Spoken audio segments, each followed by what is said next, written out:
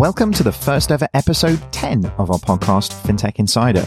My name is David Breer, and as always, we're coming to you live from London in the heart of FinTech in Level 39. I'm joined by my colleagues at 11FS, Jason Bates, Simon Taylor, and Chris Skinner. We've got an absolutely huge show for you today, talking about artificial intelligence, machine learning, bots, natural language processing, and pretty much everything augmented. We've got some huge guests coming up. We have from IBM Watson, Devika Thapar. From Scalable Capital, we have Eleanor Rabia. And from Ravlin, we have Aurelia Ran. Before we get started, I want to thank everybody who has made this podcast a success so far. We've been downloaded now in over 70 countries and managed this week to get into the top 30 business podcasts on iTunes. A big part of this is obviously your downloads, your support, but also the 5-star reviews that we're seeing popping up on iTunes. So thank you very much to John Mingley, Slimmer Now, Rob White, Maznikov, RJ Number 1, Nine Pine, and Matty Bingo. Keep the 5-star reviews coming and we'll keep giving you guys shout outs. Right, let's get into it with what's been happening in the news this week. Thank you very much, everybody, for joining us. Real pleasure for having everybody here. And actually, we've got a pretty big podcast today, both in terms of the amount of people that are here and I imagine the duration that this one's probably going to go for as well. So strapped in to your seats here, guys. You can't scare off the audience in like the first 5 seconds. Well, yeah, I think maybe implementing chapters in this one might be a decent thing to do. So, the world's first 5-hour FinTech podcast. Yeah, we've got you for 3 days here. Your commute is covered. Exactly, like marathon podcasts. That might become a thing. But if we could get sponsorship for marathon podcasts, that would be fine. You know, like maybe per minute, that would be quite a good thing to think about stuff. Well, I like it. It's a good idea. I like what you did there. Maybe if we, because there's so many of us, if we just kick around the room quickly just to make sure everybody knows everybody's voice. So, should we start? Hi, I'm Devika and I work at IBM Watson leading our business development efforts for the financial services sector. Hi, I'm Aurelia. I'm a data scientist at Ravlin working on fraud detection for payment industry. Hi, I'm Ella. I'm the CMO and UK co-founder of Scalable Capital, a new online investment manager that launched in the UK a couple of months ago. Fantastic. Hopefully by now you'll know Chris, Simon, myself and Jason's voice, so hopefully we won't have to introduce ourselves too unless much. We impersonate each other. We can give it a go, just to be really awkward. Hi, my name's David. Is that what I sound like? It wasn't nasal enough, sorry. Appreciate it. Anyway, let's get into the news then. So there's been a huge amount sort of happening, and particularly with the focus this week being on artificial intelligence. And there's an amazing things happening in that space. But actually, if we probably go to the one story that isn't AI related initially, which is quite a big deal. So we've seen in the IB Times today, we've got Barclays completes world's first live end-to-end trade finance transaction. Simon, I think you're probably going to want to tell us more about this one. Yeah, have podcast will gloat. No, I think this one really is a credit to a lot of folks at Barclays and a credit to a lot of folks at a small company called Wave. So the question about this whole blockchain space for the longest time is, great, but when? And to see somebody do a real live transaction is a watershed moment. This is really, truly significant. Somebody has actually done an end-to-end transaction using this technology, which means it's nearly ready for live. The next question is, how do I scale it? I know it works. How do I scale it? And so the significance here is, trade finance, the cost of the FedEx and moving paper around the world every year is estimated to be $40 billion. And then that's not including the fraud. That's not including all of the risk of losing a piece of paper. So this is a highly, highly inefficient system that manages everything from how bananas move around the world to fabric to coal to oil and everything in between. So this is a really important piece of world trade relying on a piece of paper that can be forged. So the first step towards digitizing that should be hugely, hugely significant. And I think, just very briefly, congratulations to all those guys. And I think we've seen in the past couple of weeks, Chris, you mentioned there was a few trade finance initiatives coming out from the blockchain space. And, there's Bank of America and a few other guys did their own with HSBC. There was the R3 one. And now we're getting live transactions. It feels like the first use case has been picked here. I think the key thing to qualify that one is it's live transaction with clients, corporate clients. It's not between bank counterparties. Correct. Because there's been quite a few transactions with bank counterparties on blockchain, but this is the first one that's actually included a customer. Yeah, a real live customer on a real live system. And I think that's a watershed moment. So that was basically my point. I think it's great. I remember sort of saying to you at the time type thing, is this do we start sort of talking not in sort of future tense of kind of blockchain and everything, all the potential, but actually this is the emergence of real wholesale use cases in real world today. So I think we're kind of in the trough of disillusionment with blockchain because it's been hyped up so much, but it's not really delivered anything yet. And so now we're seeing the start of things being delivered. And R3 and Wave are, illustrations of that.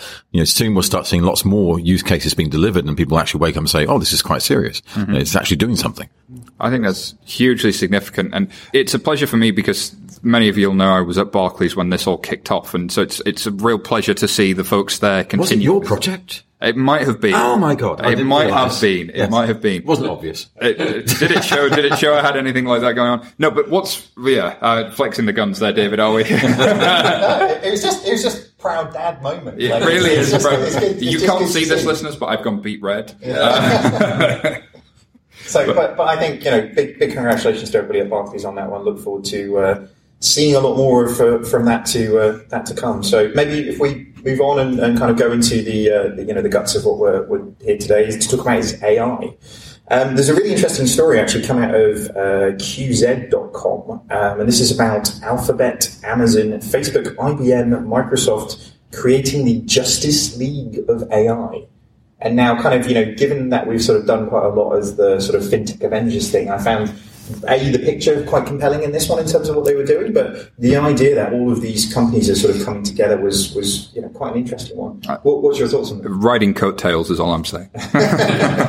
Yeah, we did this first. Yeah. I think the key thing is when you talk to a lot of the banks today about what's exciting, then they normally cite two things, which is machine learning and blockchain. And then, as we just said, with blockchain and distributed ledgers, they'll say, well, that's a bit of a way away, particularly as it's shared industry infrastructures that take a long time to develop. So machine learning you can do right now today, and a lot of the banks are doing that with Watson and other projects. And it's actually giving them leverage because half the issue is that no one uses their data. The other half of the issue is that even if they are using their data, they're not using it effectively. And what we're seeing now is this Justice League of machine learning capability from the Googles and others coming together to give something that's probably real big guns for data usage. And what's key? I guess we've got one of the league with us. Mm-hmm. So where does IBM sit in the league? Which character are you? Is it like a league where somebody's at the top of the league? Exactly. That was my question at the start. It was like, is it Superman? Judge Grinder. Oh no. But do you have any sort of background or sort of insight into what's going on here? Yeah, I think so. Traditionally, we've been using AI in financial services for many years, and that's mostly in the stock trading point of view. But I think when you look at IBM Watson, it takes a very different approach because it's taking into consideration not just that set of data, but it's taking into consideration a much bigger set of data, and we call that unstructured data, which is all about that facet of AI around natural language processing. So how can banks and other financial services companies make use of all that information out there using, computing powers and intelligent computers to process all that information, which can then therefore drive, hopefully better decision making at the front end. So whether that's the wealth manager or the customer service rep or whoever that might be. I know we're going to explore this more in depth, but have we got to the point where AI has reached the Turing test success pass level, or are we still a long way away from it? Go deep on questions, right? Yeah, right. I didn't expect that straight in. It depends. I guess it depends on what your Turing test would be, and I guess that's important to see because if you're applying a Turing test in a chatbot perspective, that would be very different from a Turing test in a wealth management context or in an underwriting context. Because in a chatbot context, your Turing test could just be, can my bot answer questions as effectively as a contact center rep? Which is probably pretty easy to do right now. Or which may not even be necessarily the right thing to do because are you trying to replicate the human or are you trying to make it good? Make it different, make it a machine. Yeah. So I think the usual answer, it depends. Okay, I'm just thinking Microsoft's Twitter account AI, but anyway. But I guess it's interesting that this story in particular was looking at those companies coming together to form a body of governance to create industry standards around ethical artificial intelligence, which again takes it that sort of step further of it might not be as, might not be like the person in the call center, but it might be super subtly trying to sell you a whole host of things that it can't be done using the data from the best salespeople in the world. And is that the right thing to do, or is this ethics about Skynet and taking over the world? Like how big an E is there on the front of this, and where does IBM sit? I think so. So the one place where we do definitely sit is the whole debate around man versus machine and man and machine has existed through like every technology transition. And IBM Watson's view is definitely around man and machine. So how can you use these technologies to actually help us do what we do better or augment our capabilities rather than replacing jobs? So I would think that the ethical standpoint here is also from being able to harness all the work that we're doing in this space in the right way, whatever that might be, rather than the Skynet Terminator vision. Damn it, my sci-fi fantasies are falling away as you speak. What about you guys? I mean, you're obviously, both Scalable Capital and Ravelin use machine learning technologies, arguably to mean that you don't need those people and actually can give a great service, at a lower price. Is there an ethics question to that? Well, I think our clients don't see it as replacing the humans from the equation. So we are trying to build a system to make the human more effective. So when we build machine learning, we're trying to replicate tasks that humans are really good at and make it just more scalable for companies that need to scale but cannot do a lot of manual work. I do feel the need to break that down into sci-fi terms then. So we're talking more like Universal Soldier than Terminator, right? We're talking about kind of augmented people and making people the best people that they can be, as opposed to replacing them with bots or AI or whatever. Yeah, I think that's a much better. Quite like that. Thanks for triggering me with the yes. But maybe you can mention a little bit about what Ravelin does, because I guess we haven't had some of that. Yeah, so Ravelin is a fraud prevention platform and a detection tool. So it has multiple facets. We try to build a dashboard for analysts to look at the data and try to, when they manually review a case, to do the best job. At the same time, we try to build machine learning-based detection to alleviate the need to manually review hundreds and thousands of cases, which is not scalable for the on-demand economy, where many of our clients are trying to do business in real time. So when you're ordering food or a taxi or any kind of service that needs to be delivered within minutes, you don't have time to stop and review that person. So the machine learning aspect needs to be explainable. So if an analyst wants to review manually, they need to understand exactly why a machine decided as it did. But at the same time, our clients want a sort of hands-off approach. For 99% of the clients, they feel no impact of the fact that there's a system reviewing them. But is it not a thing with machine learning that for some decisions you can't tell why the machine selected that thing for fraud? So we chose algorithms that are easily explainable. So some of the choices we make is to build a system where we can actually give that information. But we try to say to replicate a human's decision. So if a human could make a decision, then we don't have expectations that the machine will do a better job, in the sense that sometimes you have to call the person and actually verify some identity details or card details. So there's not everything can be automated. But it's worth choosing the parts that are automated to improve the process. I think it brings into perspective, to add to that, the thing that as humans we're good at certain things like common sense, empathy.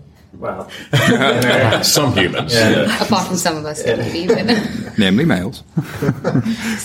Goal setting and things like that, or a sense of self. Whereas computers and machines have typically been good at pattern recognition, at logic, and speed, doing things at speed and scale. So how can you marry the two to create a better outcome?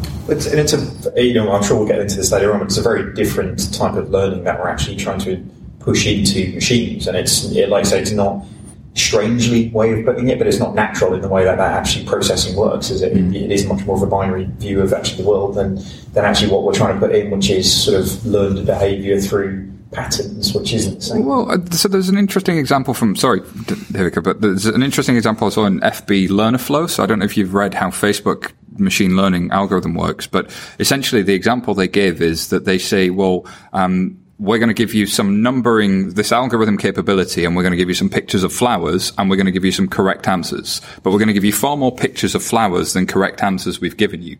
And therefore you as an algorithm then have to figure out what a flower is based on a few correct answers, but not all of them. Historically, the machine would have been given a lot of correct answers, and, there was a lot of manual work for the programmers to do.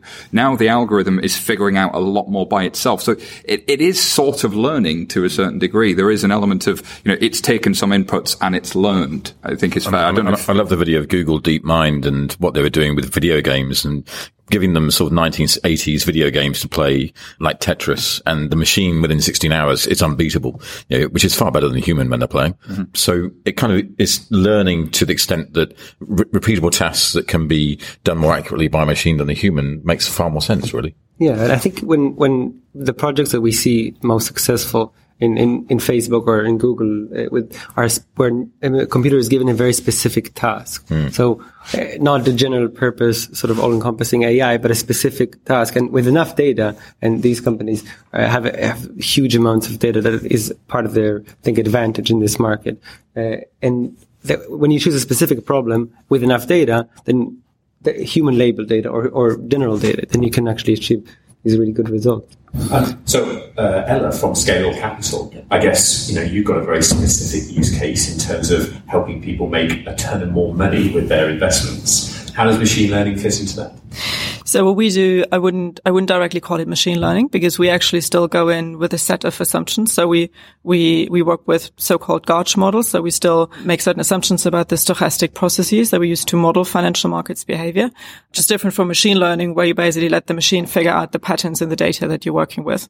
I think the reason why machine learning for our particular area is a little bit challenging is because machine learning is always good when you don't have that much noise in the data, as we just discussed. But unfortunately, with financial markets, you do have a lot of noise around the data. So for picture recognition, for example, machine learning is probably much more suitable than for the area where we are in, at least for now. So that doesn't mean that it doesn't have to, couldn't change in the future.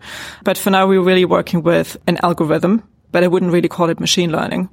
But what we definitely do, we get a lot of questions from clients that are obviously concerned about a potential lack of human intervention in there.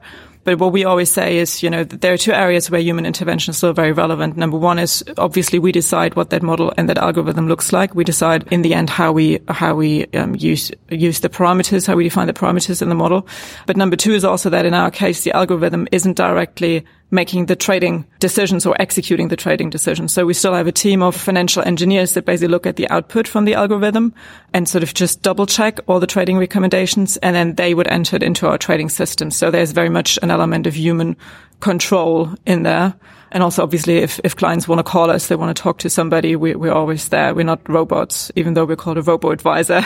We're neither robots, apart from a robo-vacuum cleaner in our office. You will not lose your money. Sorry? Nothing, I'm just being a robot. Yeah, so we're actually neither robots, nor are we actually offering advice. So the term robo-advisor is really wrong in both ways. See, banks have got into misspelling problems really badly about naming a thing, so... Yeah. So we'd rather like to call ourselves an online investment manager or digital investment manager. That's really what we do. So is what you're doing kind of a next generation from neural networking, which people were talking about a lot 15 years ago, or do you think we've moved much further than that? For our area, you mean? Well, it's hard to tell. I think the models that we're using right now, the stochastic sort of processes or the models, the gauge model behind that, it's quite old already. I think what's really new in terms of what we're bringing to the table is that we really use it in that area where we're using it right now, because a lot of traditional advisors, but also newer investment managers still use, what is called modern portfolio theory, which was basically invented in the 50s and which uses a lot of simplifying assumptions about how financial markets work, for example, normally distributed returns, when in reality we know that financial markets just don't behave like that. So we basically see, much bigger deviations in prices on a daily basis than a normal distribution would allow for. But because we have cloud computing now and computing power has become so much cheaper, we can now work with a model where we don't need to work with a normal distribution assumption because we can basically work with a gauge model that is a more complicated model, but allows for a much more closer reflection of reality. And what's particularly helpful for our clients is that while you can't predict returns, you can actually predict risk in your portfolio to a certain extent. So if today is a very volatile day in the markets, for example, the chances that tomorrow is a very volatile day again are way higher than 50%. And you can use that information to adjust a client's portfolio accordingly to make sure that the risk in the portfolio is never higher than what the client. So if you take something like the 23rd of June Brexit vote, did you see something interesting happening around that time? Well, what we are actually seeing with risk in the market is that usually it builds up over time. So you very rarely have events unless they're externally induced and don't come from the financial markets itself, like 9/11 or so, or a disaster. What you normally see is that volatility starts to pick up in the markets for quite some time. So you rarely have an event where the markets are very quiet and all of a sudden there's very high volatility in the markets. And the same for Brexit. Actually, of course, on that day, there were huge movements in the market, but already in the months leading up to the event, volatility picked up. Already at the end of last year, actually, volatility was quite high. And we reacted to that by allocating a lot of our clients out of equities. Not altogether, but, depending on their risk category. But overall, our clients were not very much invested into equities at the time of the Brexit vote, which worked in their favor. But it wasn't like us predicting the Brexit vote would end the way it did. Yeah. But that's basically it's just minimizing risk. The behavior we are using or we're exploiting for our clients is really that volatility typically picks up over time. And therefore you can work with the historical data to predict what it's going to be like tomorrow or in a week or in a month. I did say we're going to go long on this, but 22 minutes on question 3. We are doing awesome so far in terms of doing it. So, it's really, really insightful stuff. Moving on to the next one that we've got a really interesting MIT report coming on technology review that says, and I think we were speaking with Alex Lipton from MIT this week. Mm-hmm. But even for an MIT professor putting out an article that says AI wants to be your bro, not your foe, that sort of seems slightly sort of beneath MIT slightly in this one. But Simon, interesting article. So I read this headline and I was like, Al wants to be your bro, not your foe. And I'm like, Al seems nice. I should meet Al. Turns out, no, it's actually talking about a study that apparently MIT are going to do progressively every year for the next 100 years, which is quite a commitment. Basically, in a nutshell, artificial intelligence will transform just about everything. But technologists should stop fretting that it's going to destroy the world like Skynet from the Terminator movies. So there is this idea that AI is this sentient, living thing, this human-like set of knowledge and feelings that's going to control all of the computer systems in the world and do bad things for us. And the reality is we're still a long way from that. But the self-driving cars, self-driving trucks, these are really cool things. But they are, as you were saying, they're very monoline. That one specific task is what they do very, very well. Say that until we've got self-driving tanks, and then you see we're in a very different place. Indeed, but that's all the tank can do. It can't be connected to everything else necessarily from a sentient AI. And I think that's the point that they're making here, which is, look, this is really impressive stuff, but let's take the fear and some of the hype out of it, and let's focus on business value, which I think is an important thing to consider. It's like that robot that ran out of the lab in Russia. I don't know if you've read about it. And all it did was create a traffic jam. Sorry, a robot ran out of a lab. You need to maybe explain that. That sounds amazing. That's a better headline than Al wants to be. It was called Ex Machina and was just escaping. But anyway, but it's part of the problem here. We talk about blockchain, we talk about machine learning and AI. And these are just phenomenally complex subjects that are just rarely understood by almost anyone, yet easily thrown about terms. And suddenly you see a startup that has 5 customers is talking about machine learning where it doesn't have any data. Like, there's no way on earth it could possibly do anything with that. It's analytics, and yet there's hardly anyone around who can call them on it. Is that not a fundamental problem that there are some really big industry-changing trends where actually the majority of the industry doesn't. What is the definition of artificial intelligence versus machine learning versus algorithms or Bayesian statistics or whatever is the model? Deep data analytics. Yeah.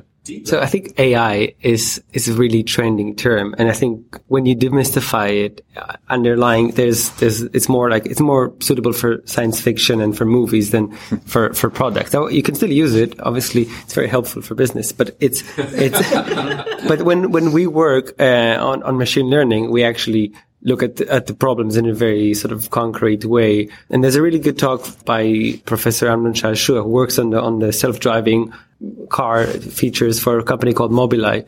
And I think there was a story last week that Tesla is not going to use Mobileye's solution anymore. And it's interesting because Mobileye's approach to doing self-driving cars is breaking down the problem of doing the entire, and the car needs to drive itself, the very smaller problem. So they started with one feature, which is, can you detect if a car is going to depart from its lane? Then they added sign recognition and stop sign recognition and pedestrian recognition. And then they added animal recognition because pedestrians and animals are a bit different. And once you have all these features, then you can have, there's a solution, but it needs a very, very slow process and to collect, terabytes of video data labeled. I think there's something about, what Tesla are doing is, I'm sorry to use a sports analogy, but it's like the top of the league. It's the top of the Premiership. These are the best of the best of the best. And actually, most businesses aren't there, that you're not going to be a Google or a Facebook or an IBM or a Ravelin or a Scalable at doing these things. So you have to be very targeted when you use it. And actually, for most businesses, as the Americans would say, blocking and tackling is more important, or getting the basics right. There's probably far more you can do from understanding your data, getting access to your data, structuring it properly and analyzing it. And if there's so much business value that could be gotten from doing that first, then you can move forward to machine learning. But I think there are some examples, like, for example, the fraud detection, where machine learning is so targeted and so well used that actually that's going to work for anybody if they buy it as a solution. So I think that's probably where the hype comes from, in my own humble opinion. It's also to do with, these technologies have been developing for a long, long time. I mean, I mentioned neural networking, that goes back to the 90s, and artificial intelligence has been, discussed since the age of HAL in the 1960s. And it's not the technology itself, it's the people who use the technologies that are threatening. So it's not the technology that's threatening at all. And what you end up with is that you get the criminals and the guys who wanted to use these things for bad things starting first normally. And then the white hats come in and the other guys come in and lock them down and squeeze them out.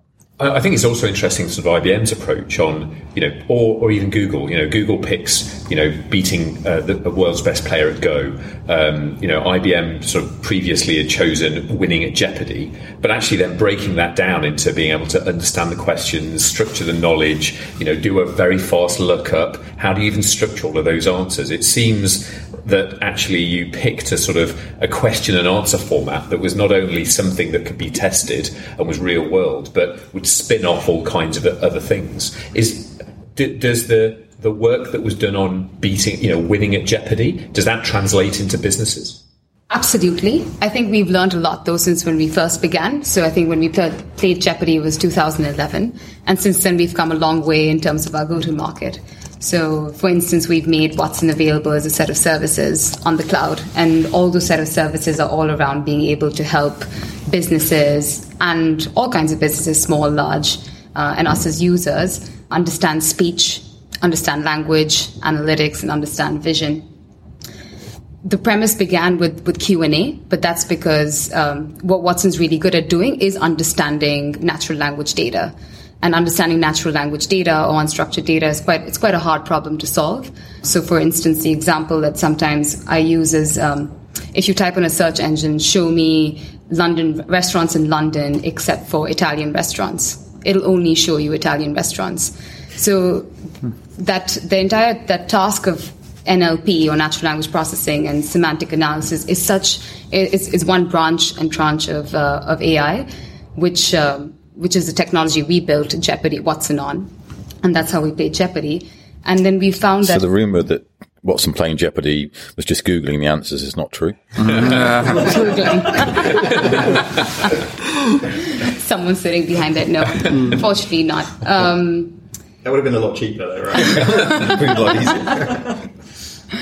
But we took a couple of years to build that system, and of course, since then, the technology itself is also improved. So I think once we built it, we realized that industries that have a whole lot of written information or unstructured information is where Watson can add so much value, because it's just simply not possible for us as humans going forward to make sense of all that information, retain it, or even if it's any use of our time. So healthcare, banking, particularly in the risk and compliance space, the legal sector, even engineering for that matter, are examples of where you can apply that thinking. Sure. That's, I think there's an amazing amount to come through it, and like I say, slightly flippant headline, but interesting stuff ever still. Moving on, we've got an interesting one sort of coming out of Polygon, and actually, Devika, coming back to you on this one. We've got watch the first ever movie trailer made by artificial intelligence. So I thought this was quite an interesting one, because we've got Watson creating movie trailers now, and for anybody who hasn't seen this, we'll put the link up in the show notes. So by all means, take a look at this. It's pretty amazing. It's quite creepy, actually. Yeah. So what's the question?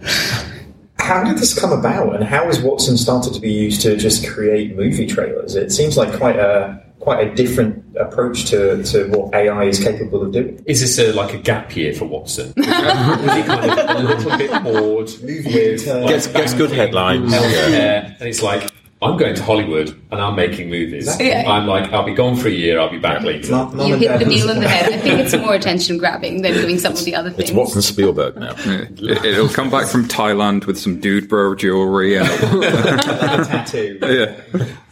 Yeah, I mean, it's actually similar to some of the other plays that we've done around using Watson to create a dress for someone who wore at the Met Gala. It was powered by emotion, some of our emotion APIs and sentiment APIs. So the dress would change its colors as the lady or the walked through the evening, and the Twitter sentiment changed on the event. Harsh. That's pretty direct feedback right there. This is the world's opinion of me, represented by what I'm wearing. She's wearing a bright red purple dress. I'm not going anywhere near it. Or as you're talking to her. Sorry, can I ask? So how is the movie trailer actually created? So did it actually look at the entire movie and then decided basically what the best synopsis of the movie would be in trailer form? So similar to what you were talking about, looking at historical data, it looked at a set of 100 classical horror movie trailers, and then broke it down to do a visual, sound, and composition analysis to be able to kind of arrive at Watson's concept of what a good trailer could be. And then it was fed the movie Morgan in pieces, and then it came up with recommended scenes that it thinks you should piece together into a trailer. But eventually the work of actually building a storyline behind it was done by a human editor. Okay. So if you think about the whole human plus machine thing, even out here, it's basically speeding up the time, if you want to take this approach, of course, for coming up with a recommendation or coming up with an answer. And the other thing is that what they found was that by doing this approach, the human may not have picked those scenes that Watson picked. So in a data sense, if you're using a machine to uncover insights from mass volumes of data, it might be certain insights that we'd be blind to as humans. So it's like a tech-driven best practice guide to trailer making. Yeah, and then you can apply that to other industries. There's an interesting sense of irony in this. So if you look at the synopsis for Morgan, so it follows a corporate risk management consultant who has decided whether or not she should kill an artificial intelligence being. So it's a little bit like the trailer must be like, she doesn't kill it? It's like seriously worried, like Watson was Watson started to get a little bit worried in this movie. But really interesting one, and like I say, an interesting use case for using Watson there, for sure. But moving on, we've got an interesting article that was on VentureBeat. Are chatbots an evolution or a revolution? Jason, what do you think on this one? Yeah, so they really sort of held up the fact that WeChat and is often held up as this sort of chatbots are already there and chat is already working. But what's interesting, actually, something we found is while lots of people have heard of WeChat, so few have actually ever seen it in action. You know, it's one of those things, you read an article about it, go, oh yes, you know, WeChat, it's amazing, isn't it? It's like, have you ever seen it? No. Okay. And I guess this article is holding up that actually a lot of WeChat's sort of functionality is really sort of web views. It's having rich data, it's being able to find where someone is positionally, to have their payment information, to have their access to a store, and then to bring all of that together into a very simple service. So I guess it's trying to put a hole, to puncture some of the rhetoric around chatbots being the future of of conversational interfaces, and that, you know, really by releasing a new, banking interface that's a chatbot, is that really better than a traditional UI? And in what circumstances is that better? I think there's just something interesting there with, again, another, wave of hype around another new technology and how we see it. But I don't know what everyone else sort of thinks on chatbots. I thought it was a wonderful idea. Again, it's from 1996, so it shows how old it is, which was AT&T were working on the idea of video avatars. And they filmed a lady who spoke all the different words and vowels in the dictionary that could be imaginable, and then automated segments of those videos to match scripts, with the idea being that you could replace the human video agents with these video avatar agents over time that are chatbots, effectively. But it didn't have any emotion, it didn't have any engagement, it didn't really work. And it was a nice experiment 20 years ago. I'm sure it will come back. Yeah, and I'm sure we will eventually have video agents that are just bots. But where's the soul? Yeah, and I think Ivica was talking about there about the natural language processing piece is really critical. Knowing what somebody actually means when they say something is really, really hard, and something humans are very, very good at. Like you said, the one that often tripped up traditional ones was, I don't want a mortgage versus I do want a mortgage. Like, computers can get very tripped up by that one. I don't want a mortgage is a very different thing to I do, or I don't want a loan is very different to I do. Don't shoot me in the head, please, is very different to please do. Great.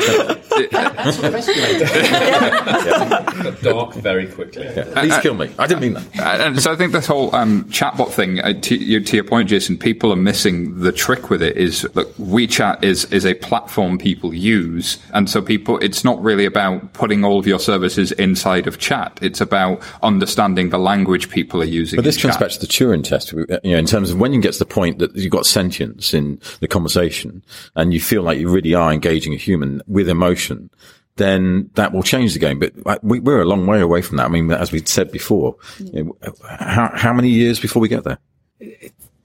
It's hard to say, but I think when you look at chatbots in general, I think what they're going to replace is not humans, not human customer service or customer sales, but they're going to replace things like the no reply email. So if you get an email from your bank or any company and they say no reply, so it means they can't handle like that kind of communication channel.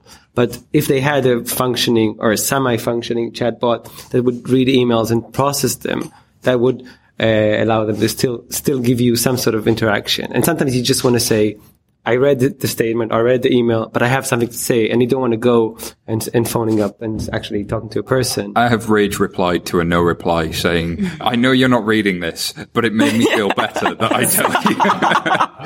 Nobody saw it. Like, you got it off your chest. It did. It dealt with my emotion. And actually, if they'd have realized that actually this is a customer whose sentiment is particularly down on us at this moment, please put it into a queue for somebody to do something nice about that customer, like send them a cake, for example, then that would have been a lot better. Was it a cake company? Maybe. No, I'm referencing something else. I think for me, chatbots sit in this really interesting space of, I need some functionality, and actually the best ones we've seen, within 11FS, we've used a travel service called Panna, which isn't a chatbot because there are people behind it, but it does have a mixture of text and chat with rich interface elements. And I think that, for me, is the interesting piece of the space between the thing that you would open at Google on your mobile phone to search for and do something with versus, and then there's a spectrum between that and I'm going to install an app. And that's quite a big space. And I think where chatbots are really interesting, where they fit in the middle of that it's something that I want to do that within a particular area. I'm not going to install an app, but I still need access to some rich functionality. So it's almost like a combination of of Google with a sort of mini app. But I mean, IBM are doing a ton of stuff on chatbots. How do you position it? I think back to the point of when you're working with enterprises, it's almost the use case already is narrow, which can have pros and cons. I think cons because you may not have access to the kinds of data that you'd need in order to train a chatbot. But the pros are that typically the use case selection becomes narrower in order for it to support a business case, because that's what's going to make clients actually buy into this. Which is why use case selection becomes such an important thing. And we spend much more time actually figuring out what is that use case that can lend itself to a conversation, because not every use case needs to have a conversation. So what are some examples of that as a narrow use and what those use cases might be? So the simplest one to start off with, which we worked with a few clients on, is frequently asked questions, FAQ, because that just is something that's easier to automate and easier to use a virtual agent for. And importantly, if we're talking in the financial services context, it often doesn't involve mucking around with a lot of the systems, and which brings in the whole other issue. But that would be like a starting use case. Okay. But testing and learning is another key aspect of building the chatbot. Testing and learning, I think sometimes looking at examples of where it's been done well in the past. So the challenge a lot of executives have is they can't see WeChat, which is why they should come talk to us at 11FS, because we take videos of all of the best applications out there and show them to executives in banks. Cheap plug, done for the day. that was smooth. That was good, and like no one will notice that. That was awesome. Moving on to the next one, then I think there's a sort of continuing this tradition of almost kind of having an Apple story of each one, but this one's continuing the sort of negative trend, if I'm honest with you. So we've got in VentureBeat, we've got Apple pushes an AI expert hiring spree. And the article sort of is pretty much a kind of a negative blow by blow back. Apple have really been left almost completely behind in this space in terms of what's happening. You know, they haven't really been at the party. It feels very sort of un-Apple. Despite the kind of early investments in Syria in terms of what's happening there, then I kind of think most people have just given up on it, quite frankly, haven't they? But Apple being behind in this, it sort of feels like a continual slide, or. But they have the courage to charge you $159 for Bluetooth earphones. That's innovation. That you're going to lose. Yeah, exactly. I find the earliest to comment on all of this is always the Android user in the room in terms of sort of doing something. But it feels like quite a bizarre one. But the fact that they're trying to sort of get into the game now maybe is interesting. But I'm not sure necessarily that we're going to see real sort of significant steps from Apple with regards to AI anytime soon. So. Moving on, we have an interesting story from The Drum. So this is David Ogilvy's first interview since he died, which is quite an interesting one. So we've possibly not, but Watson and The Drum prove that his ideas are still alive. So this is I found quite an interesting one as I really sort of delved into it, where basically Watson has ingested all of the interesting documents and books that David Ogilvy has written to really trying to pass on some of the interesting words of wisdom that has been sort of ongoing past his demise, which is slightly terrifying but also quite exciting. So, Chris, any thoughts on this one? Well, there's this whole idea that on a subscription basis, you can keep in touch with all your dead relatives in the future because they'll have their personalities stored in Facebook AI, so why not? Some you might want to keep in touch with. Some I might turn some of those voices off. But is there any truth to the rumour that Watson is building a Chris Skinner to go out and provide consulting services? It's quite easy. It just involves a couple of nodes. It is an amazing idea that they've tried to sort of impart all of the the wisdom from this man who is a kind of a legend in his space in terms of the sort of madman era of advertising, and sort of pass that on to the next generation. Well, so it reminds me of the Johnny Depp film, which I can't remember the name of, but he's a scientist who uploads his whole personality into the net, and because he knows he's going to die. Isn't that Vanilla Sky? No, that's Tom Cruise. This is going to bug me now. I know what you mean, but I can't remember the name of it. Yeah, we'll add it in later. But I mean, it is that whole idea that, again, it's the scary idea of technology in terms of if you do have that ability to store personalities after people leave this world, then is that a good or a bad thing? I'd say it's really down to how it's regulated and structured and whether you want to keep in touch with those personalities after they've left. And I mean, if someone gets access to your history, to your Gmail or your Facebook, can they do it while you're still alive and impersonate you? Or can I do it and stop going to work? That would be quite handy, right? If I could create something that could act reasonably, enough to be reasonably convincing type, because I'm erratic at best anyway type thing. So what's the difference between the person preventing fraud and the consultant? Yeah, it's one more beach time program. Wasn't there another Hollywood movie? I also forgot the name, but with Ben Affleck, I think, where they always have like a second body that is basically like them. The Spare. Yeah, exactly, the Spare. So you're actually always at home so that you can't die. Right. And your Spare Surrogate, duplicate. Yes, Surrogate, exactly. We need an AI for memory. Transcendence was the Johnny Depp film. Oh, we need to fight Alzheimer's better. Yeah. So do you think from an investment perspective, you see how I'm trying to bring it back to fintech here, people? I love it. Do we have to? Let's just talk about movies. You see, from an investment perspective, do you think that you'll be able to pick some super famous investor in order to have an AI that essentially approaches investment like them, like Warren Buffett. Warren Buffett. So will you be able to provide me Warren Buffett to invest my funds? Not anytime soon, I think. But another problem that I would have with that is the assumption that there are individuals that continuously outperform the market, because well, it's a simple game of statistics, right? It's a little bit like, if you pick between two different outcomes, they have a 50% likelihood. Then, half of us are going to be right, half of us are going to be wrong. And if you do that with like 1,000 people and you do it a couple of rounds, at the end there will always be one who, after 100 rounds, will have picked always the right outcome, right?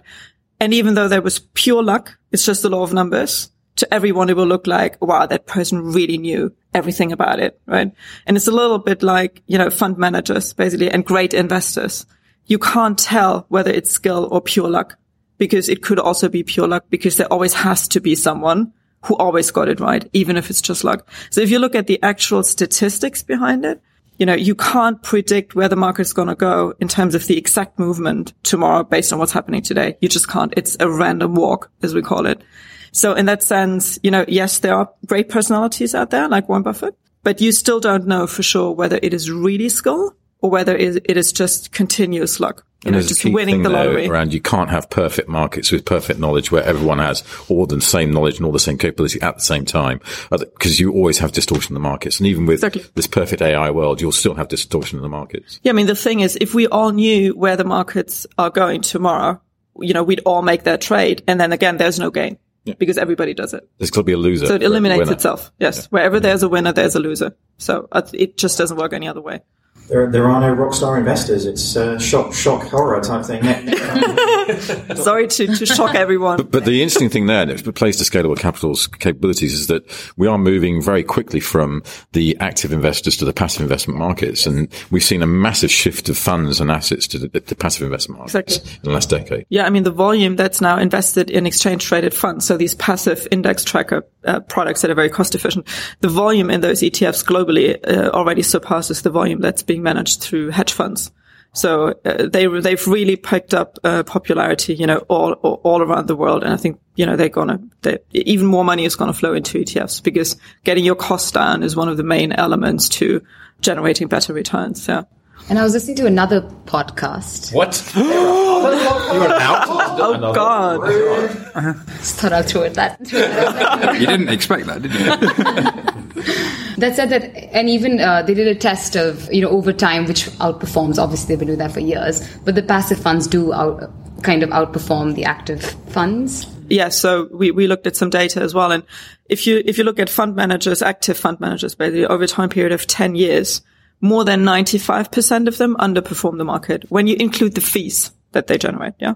So some of them might be able to continuously outperform a little bit compared to the market. But then if you look at average cost of 2 or 2.5% for most of these fund managers, then this just eats so much into the cost or into your return that you end up in almost every case in the longer run. There was a great study a few years ago where they had a monkey as a stock picker and he beat 65% of the fund managers. Very, very famous example, yeah. I love that too. Just throw darts in the ball, and the monkey is cheaper than the fund manager, I reckon. I guess that's something interesting about the idea of robo-advisors. Yeah. Because to a certain extent, that almost plays to this idea of an artificially intelligent system that's then, investing intelligently.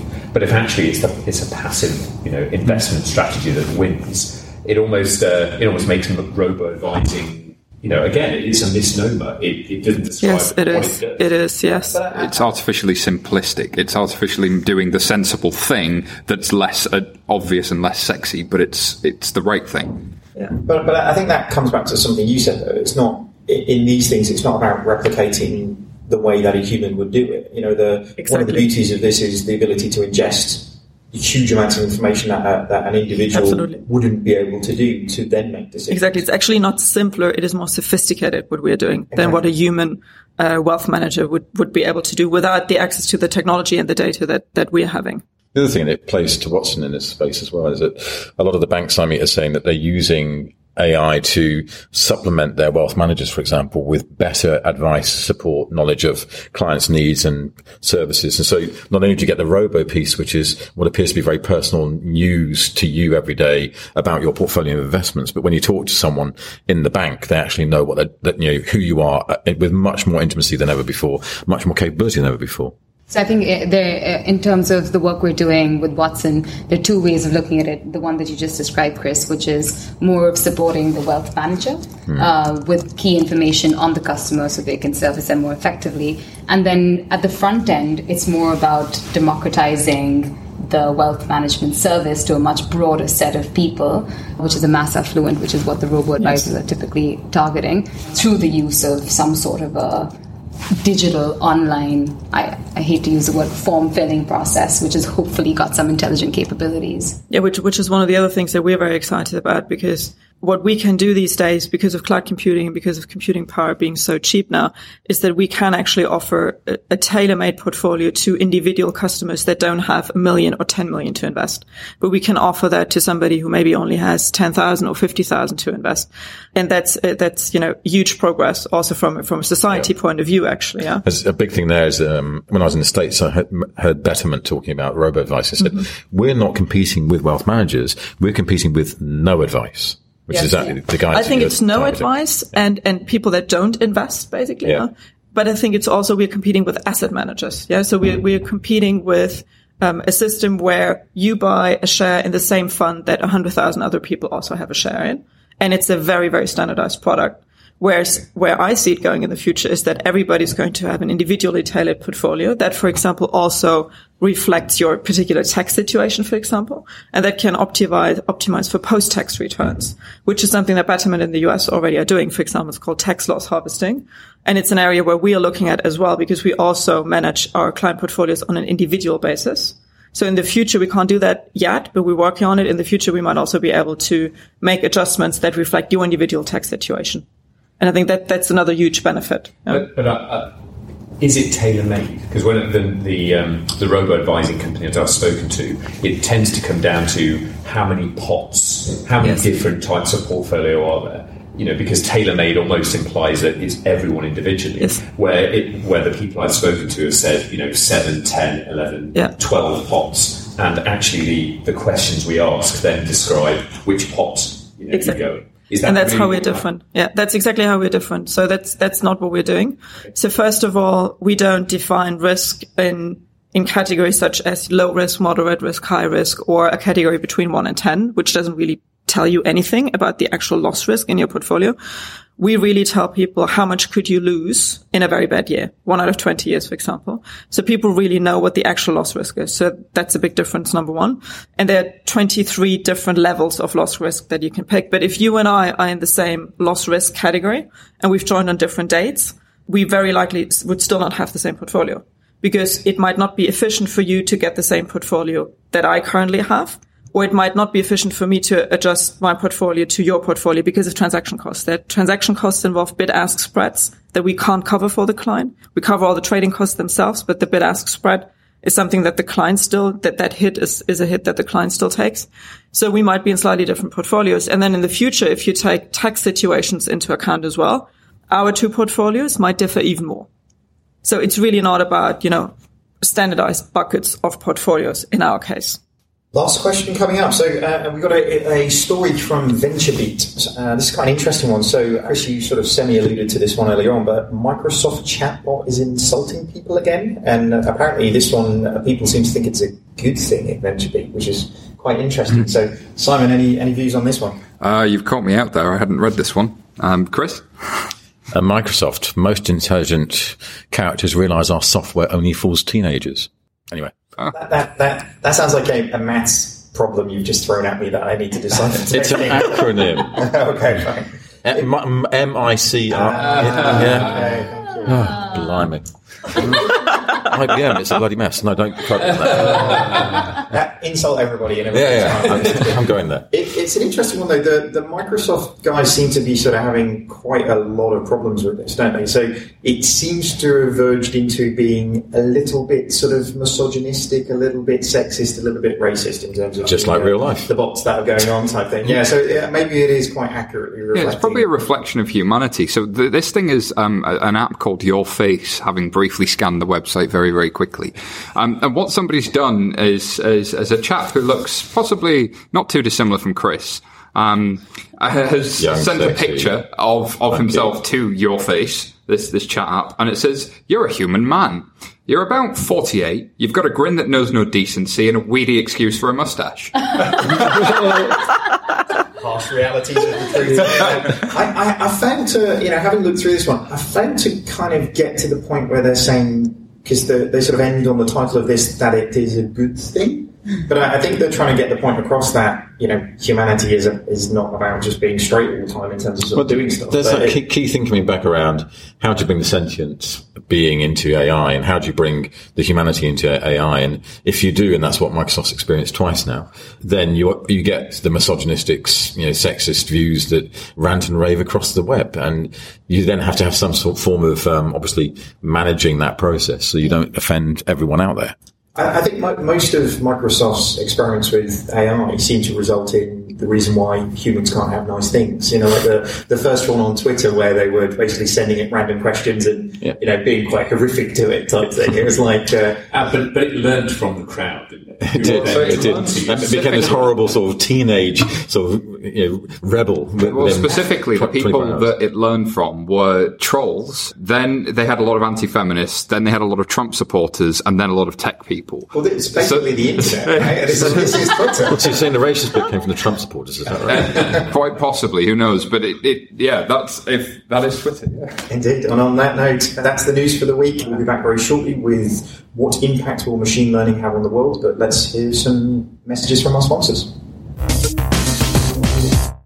Let's be honest, most digital banking experiences just aren't that amazing. Learn how more than 180 banks worldwide, including Barclays, Deutsche Bank and BBVA, innovate faster with Strands as their trusted fintech partner. To find out more, visit strands.com today. Thank you very much to our sponsors for that message. If we now get into the main event, so if we talk through the question of the day, which is what impact will machine learning have on the world? And that is, I'd say, quite a sort of grandioso title that we're probably not going to get to the absolute bottom of in the next half an hour, but let's give it a damn good go, shall we? So, shall we, before we get started, just for quick orientation for everybody again, should we just go quick around the room in terms of our guests, just to make sure everybody's listening in terms of intently as they should do? So, let's start again. Devika, hello. Early. I'm Ella. Wonderful. And if we maybe start with kind of a bit of a basic one for kind of all the people listening, and I think we maybe sort of touched on this a little bit in the news where we were going, and there's kind of been huge advances in terms of actually what we've been seeing with regards to machine learning over the last 3 to 4 years, but what actually is machine learning and how does this actually differentiate for AI? So who wants to have a crack on this one first? So I think the way we use it at Ravelin is we use machine learning as a phrase that describes the technology in which we train a computer to do the work of humans based on data and we contrast it with the equivalent of rules. So in the fraud industry, most of the products in this area use rules, and we say, well, let's let the computer decide on the rules and train automatically using data. And that's our description of machine learning. And I mean, we don't really use AI, so we don't have that kind of problem. Is that how you guys sort of see this at Scalable Capital in terms of the difference between machine learning and artificial intelligence? So I think we're not really thinking about artificial intelligence yet, but I think for us it's more about the difference between, what is a regular algorithm, if you want to call it that way, and what is machine learning. And there we think the main difference is that the machine learning goes in without any assumptions or hypotheses. It just looks at the data and tries to figure out a pattern in the data and therefore make predictions based on that, for example. Whereas when you just use an algorithm, you go in with a certain set of assumptions that you use about what process drives the data and the development in the data. So that for us is the key difference. And I guess sort of to that point, really, we've seen, and we've had a couple of good shows recently about blockchain, and everybody's sort of seeing it as the the sort of panacea that fixes world hunger and cures cancer. But when people talk about machine learning, what specifically can it start to do, specifically in financial services? How can it advance the industry forward?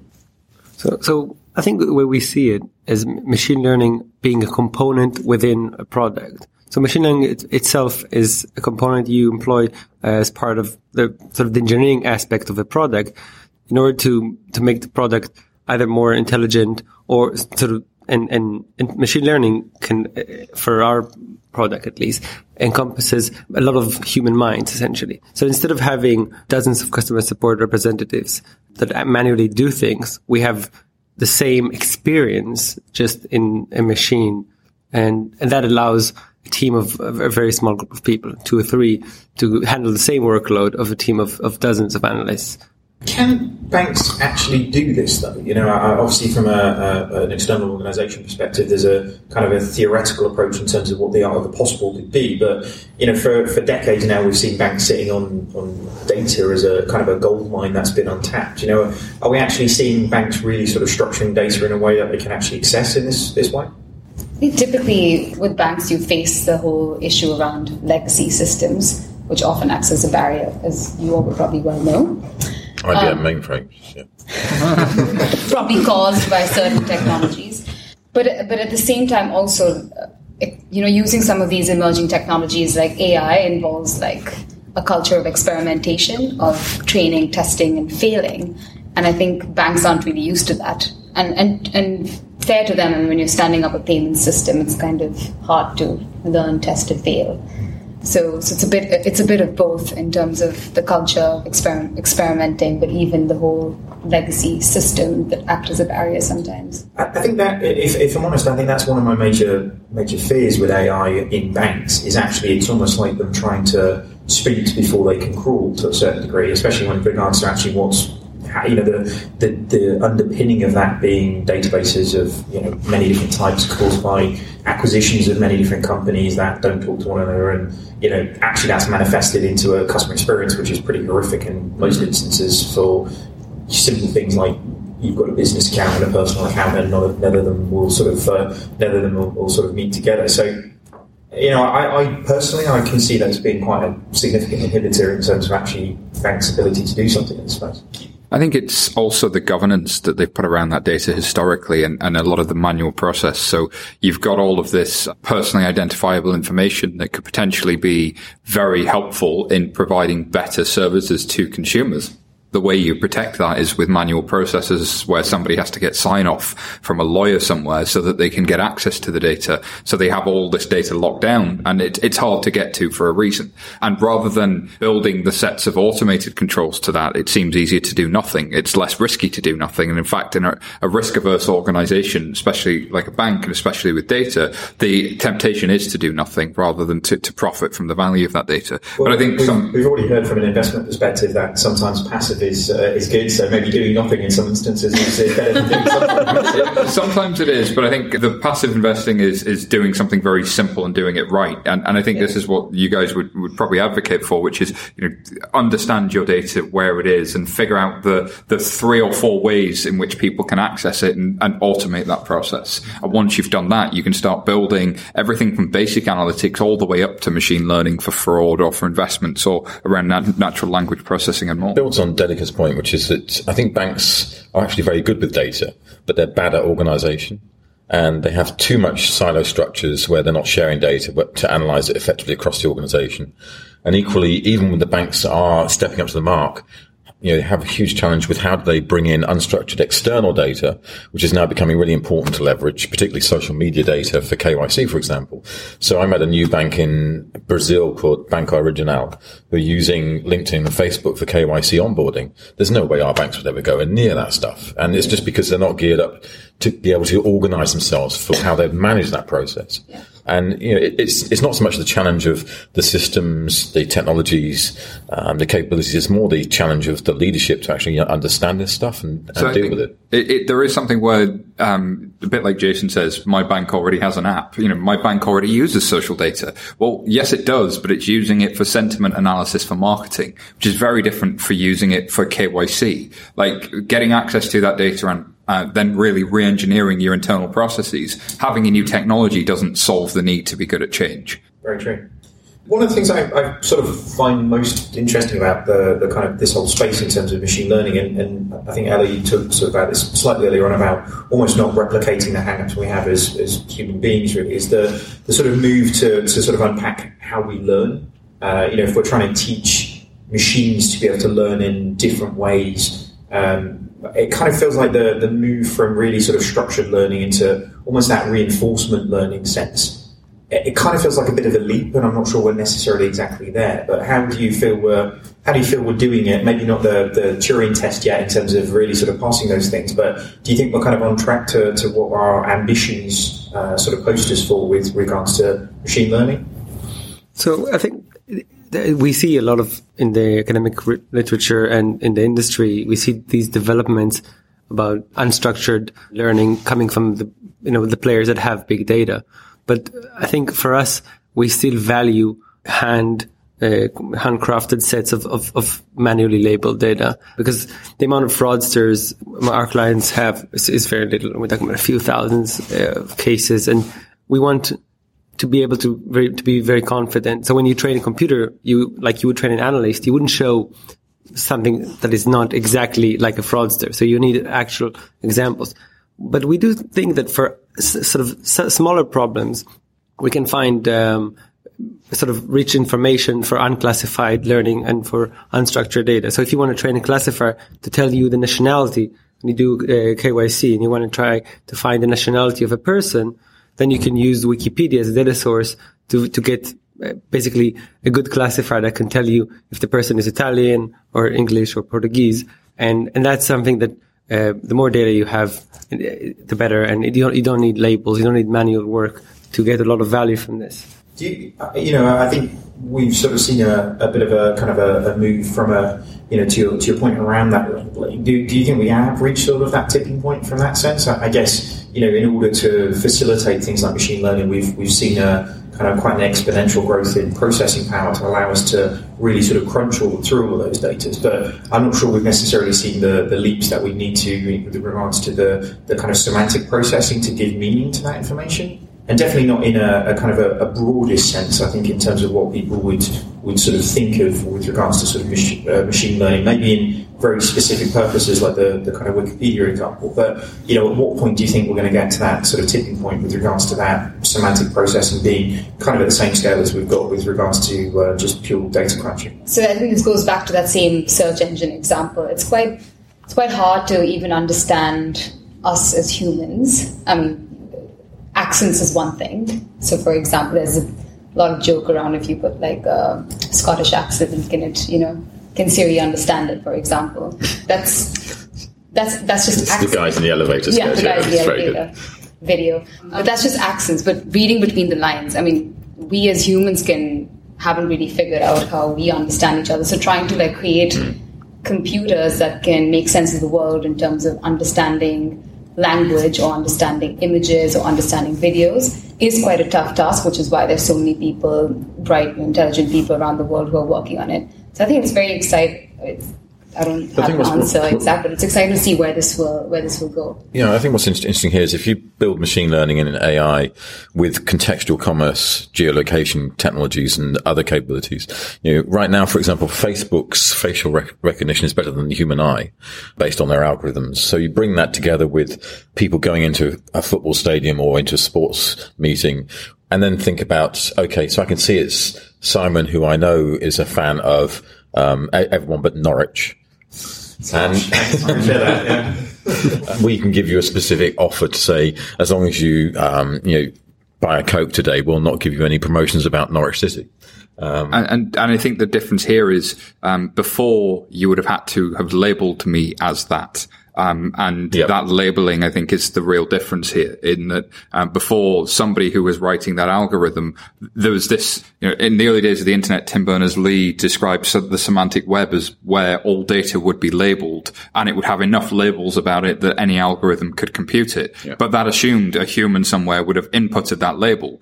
And what we're talking about with machine learning is that we set it up with a bit of correct data and then it takes a much bigger data set and then figures out for itself what the rules are. And we correct it a little bit as it goes, but actually it's almost like you set the thing running at the beginning of the running track and you give it a meter and then it runs the rest of the 399 meters itself. And I think that metaphor is really helpful for machine learning. And so for me, it's about the harmonization of the algorithm and the data.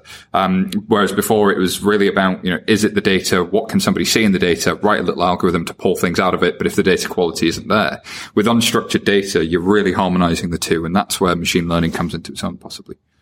And is that in itself quite an interesting point? Because if computers, at the point where they're, from a machine's perspective, start to learn, not from us in terms of, especially when we start to get maybe a more kind of ethical debate around right and wrong, maybe we aren't the right people to be teaching right and wrong. So, so actually the sense that the machines will, and not wanting to, everything that I'm thinking in this does lead to some element of a sci-fi film that I have seen. So I apologise for keep bringing it down to my level. But, on the basis that actually that we aren't necessarily the best people to be teaching right and wrong as humans, because it comes with such ethical biases in terms of our own personal hang-ups in terms of what's there, then that for me is quite a breathtaking kind of step in terms of what this capability is. And I think we saw that with Google playing Go against an international level player. There were some moves that it made that a variety of international level Go players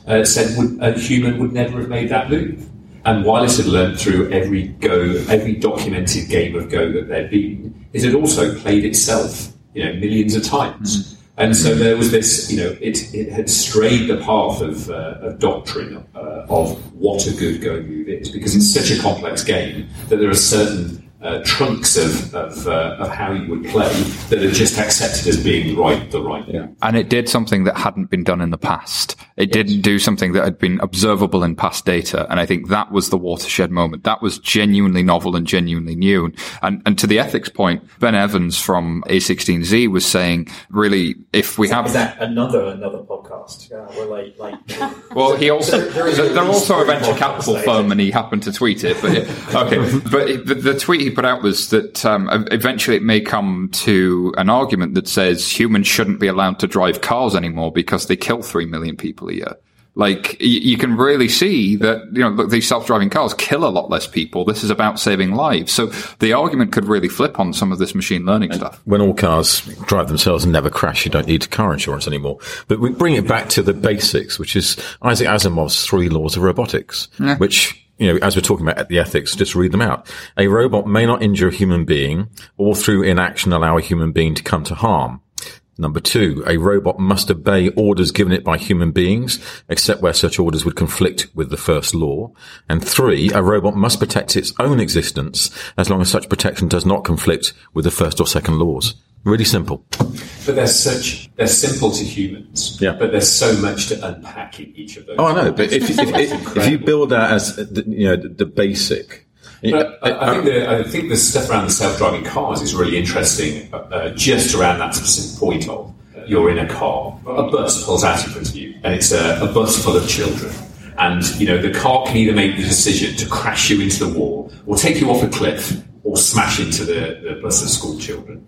Now, that's going to be a really interesting decision. And some programmer somewhere is going to have to look at in those kinds of situations where it can, through a variety of things, recognise how many people does it kill if it turns Hopefully cars have ejector seats by this point, Jason. Does it kill if it goes right? But I think that for me, more than the sort of Skynet ethics, the ethics of like real action in a real life situation, and who does it, how does it weigh those things that actually people don't weigh? They make that instant decision, but it has, the world's going in slow motion to a machine learning thing. Everything's moving very slowly, and it suddenly has time to calculate potential, outcomes. But I think the interesting thing about that example is humans will obviously want to know how that algorithm is going, how that self-driving car is going to make that decision. And knowing what that decision is going to make will influence people's willingness to buy a self-driving car, right? If I know that that car is going to crush me or sacrifice my life, will I still want to buy that car? And then the question is, if then a lot of people say, no, I don't want to have a self-driving car because I know that it's going to kill me, if required due to some, ethical thoughts that went into the programming, then maybe there will not be any adoption in self-driving cars, which then will actually be the worst outcome, because self-driving cars, as we know, could save a lot of lives. So you might need to make that decision that at that point in time seems like it's the worst decision.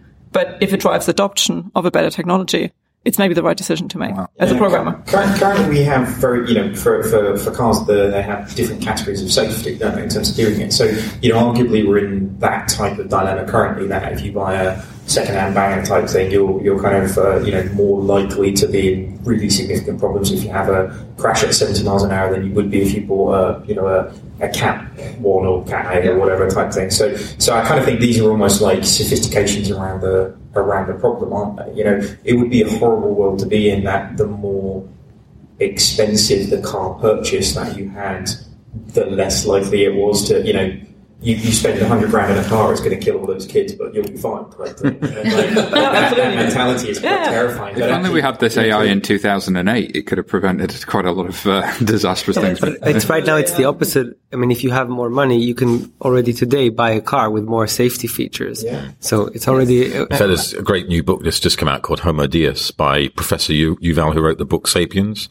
And it's all about these scenarios of the future. And part of the prediction of that is that if you've got money, you can design your next generation of human, because you can do genome variations and other experimentations which others can't afford, and we'll end up with this superhuman race of people who have money and the rest of us being completely irrelevant, which is a rather dismal vision of the future, but an interesting book. I've been told worse, I have to say. So I guess bringing it back maybe then to sort of enterprises, and specifically within financial services where we all sort of work. There's a bunch of kind of fun quotes out there about ML being really the new electricity with regards to kind of enterprise services. So how do you guys see this? Obviously, I'm sure, given we all sort of work in this space, we all sort of see it revolutionising what's happening. But how do we sort of see this hitting the enterprise? And do we think it's in the same vein as where our predictions are for people like blockchain? Do we sort of see this being a horizon piece, or do you see it being absolutely it's the type of thing people should be investing in today? So I think at Watson, our proposition for financial services is quite straightforward. So one is about how can you use cognitive or AI technologies to transform the front end of customer engagement, so in the front office. And the most obvious example of that is the chatbot or the virtual agent, which does have a fairly simple and direct business case, which is why it's probably got a stronger adoption and creating more buzz. And then the second area is how can you use cognitive technologies to support decision-making within deeper layers of the organization. So for the expert, that might be the asset manager or the wealth manager or the contact center person or the underwriter or the claims professional, you name it, but supporting decision-making. So a few examples that are interesting to me in particular is the work that we're doing in risk and compliance. So where we're training Watson to understand banking laws and regulations, so that in different countries, so that it can help banks deal with, or financial services organizations deal with compliance and importantly, the delta or the change in regulations, which is quite interesting. And another one is in the area of insurance or even in banking. Typically, a lot of financial services companies aren't very good at knowing who we are as a customer and following us through our lives, so changes in life events and things such as those. But using cognitive sort of capabilities and AI sort of capabilities, you can kind of transform that and kind of be with that customer and really know that customer through their lives. So some of the work that we're doing with Swiss Re is around the space of creating a cognitive center of competency so that we can embed cognitive in different workflows and applications, starting with underwriting. Okay, but are we kidding ourselves here about decision support? Because in the end, the big business case for this is getting rid of people. If we're trusting a car with driving itself, and we can, code 100,000, 1 million loans into a decision engine, then surely that's going to be better than underwriter, far cheaper, and lead to a very different organisation. So I guess I'm kind of like testing this, but I can imagine that to sell it to bank employees, it would be great that this is decision support, and you'll work together with your robo counterpart, and then a few months down the line, unfortunately, robo has taken your job. I put it in a different context, and what we were saying with Ella earlier is that, by way of example, if you were going into hospital for a heart operation, let's say, and you were told you can either have the human doctor who's actually 1 in 1,000 times made a small mistake, but no one's died yet, thank goodness, or you can have the robot doctor who's actually done 1 million operations and never had a mistake. Which one would you choose? And that to me is the passive versus active investment view, which is saying I'll go for the passive guys because I've got confidence that they'll get it right more often than the other guys. Yeah, I think one other example that we frequently use when people are concerned about, an algorithm making investment decisions for them is, think about a plane, like a modern big passenger plane. I don't think anyone would feel comfortable these days knowing that there was no autopilot in there. Yet we also wouldn't feel comfortable knowing that there's no actual pilot in the plane. So we basically want both, right? And that's how we think about, algorithms or machine learning. You typically would want to have a combination of both. You still need the human element for oversight, for, training an algorithm, also for, being just a counterpart that people can contact if they have a question and so on. So that will always stay there, we believe. But there are just some things that an algorithm can do better because we don't have computers and chips in our brains, unfortunately. So we just can't process data that well. But we have all the other things that a computer doesn't have. I think that's very similar to our approach in the sense that we want to complement especially many of our clients are especially in the on-demand area are startups, and they're building their organization, so they don't have the problem of legacy systems or staff. They have to build an organization and have to acquire the software to do it. And we, with our data from our client base, can offer this big data that can power the training of the classifier we offer, that can sort of substitute the creation of a huge team, but making a very small team very effective, but still making the API side of the things really fast. So in 50 milliseconds, you get an answer. But if you want to review it manually and understand this person's history, you can. And people do both. And I also think, coming back to the cost efficiency topic, I also believe that there will be lots of, revenue generating opportunities from using machine learning or algorithms. Because if you could, for example, look at a traditional behavior of your clients over the past, 20 years or so, you might probably be able to predict that certain people at a certain point in time in their lives will be interested in the following products, because typically at that age, they get a mortgage, whatever. At the age of their children here, they typically take out money because they need to fund their education or whatever. So you could anticipate their needs and come up with, suggestions for suitable products, which would then be a revenue driving angle, actually, which helps you grow your organization, potentially hire more people as well. So I'm not arguing that the cost efficiency aspect isn't there. But I think there is another element to it, which is more about, generating more revenue and actually also just selling better, more suitable products to clients as well, which they obviously benefit from. Do you guys think, as an industry, really, that sort of AI and natural language processing and all of these things just suffers from as I have been rather fanboy all the way through this process, quite frankly, in terms of just a complete lack of understanding in probably the key decision makers within the organizations who are really needing to kind of get this. We're sort of seeing this in the blockchain space heavily, where there's a complete absence of tech understanding and kind of mathematical capability in terms of getting these things. So is the problem in this space that it isn't one thing; it's hundreds of different sort of layers and disciplines of pieces. Definitely, I think education is such a big thing. I think a lot of the work we do is really educating our clients in terms of what is this? What are we talking about when we say AI? What are we talking about when we say cognitive computing?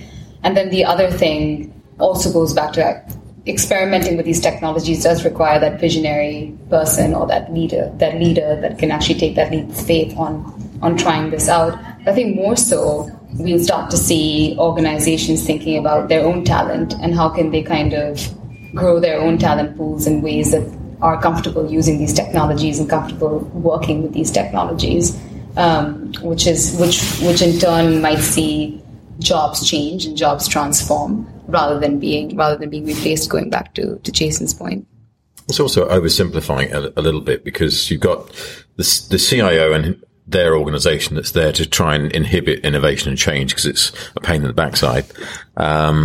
And in some ways, they have no specific names of CIOs there.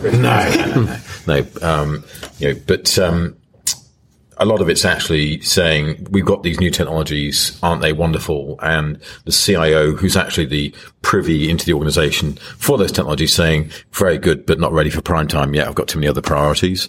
The business people not really being engaged until they see someone else doing it, at which point they bang their CIO on the head and say we should be doing this. And to a large extent, at the point of when are these technologies ready for prime time? Most technology takes about 30 years to get ready for prime time. If you look at anything, I mean, we were talking about mobile banking in the 1990s, but it didn't really hit the main bank spot till 2010.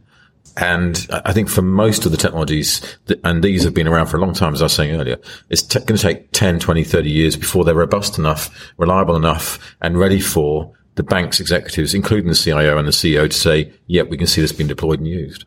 Generational change needed at the top, from the sounds of it. And it's interesting to me because these technologies clearly seem to have a material benefit. You've described a lot of business cases there that would be applicable, that can be described in terms of generating revenue, reducing fraud, understanding compliance better, which is absolutely what the banks need and want and would absolutely get their heads around. But I think there is this gap between, what the technology can do and the complexity. And as a species, we hate complexity because often what an executive wants is the noble lie rather than the inconvenient truth, which is this is actually really complex and really hard. It can do some amazing things, but you're going to have to put some time and effort into understanding it and getting it right.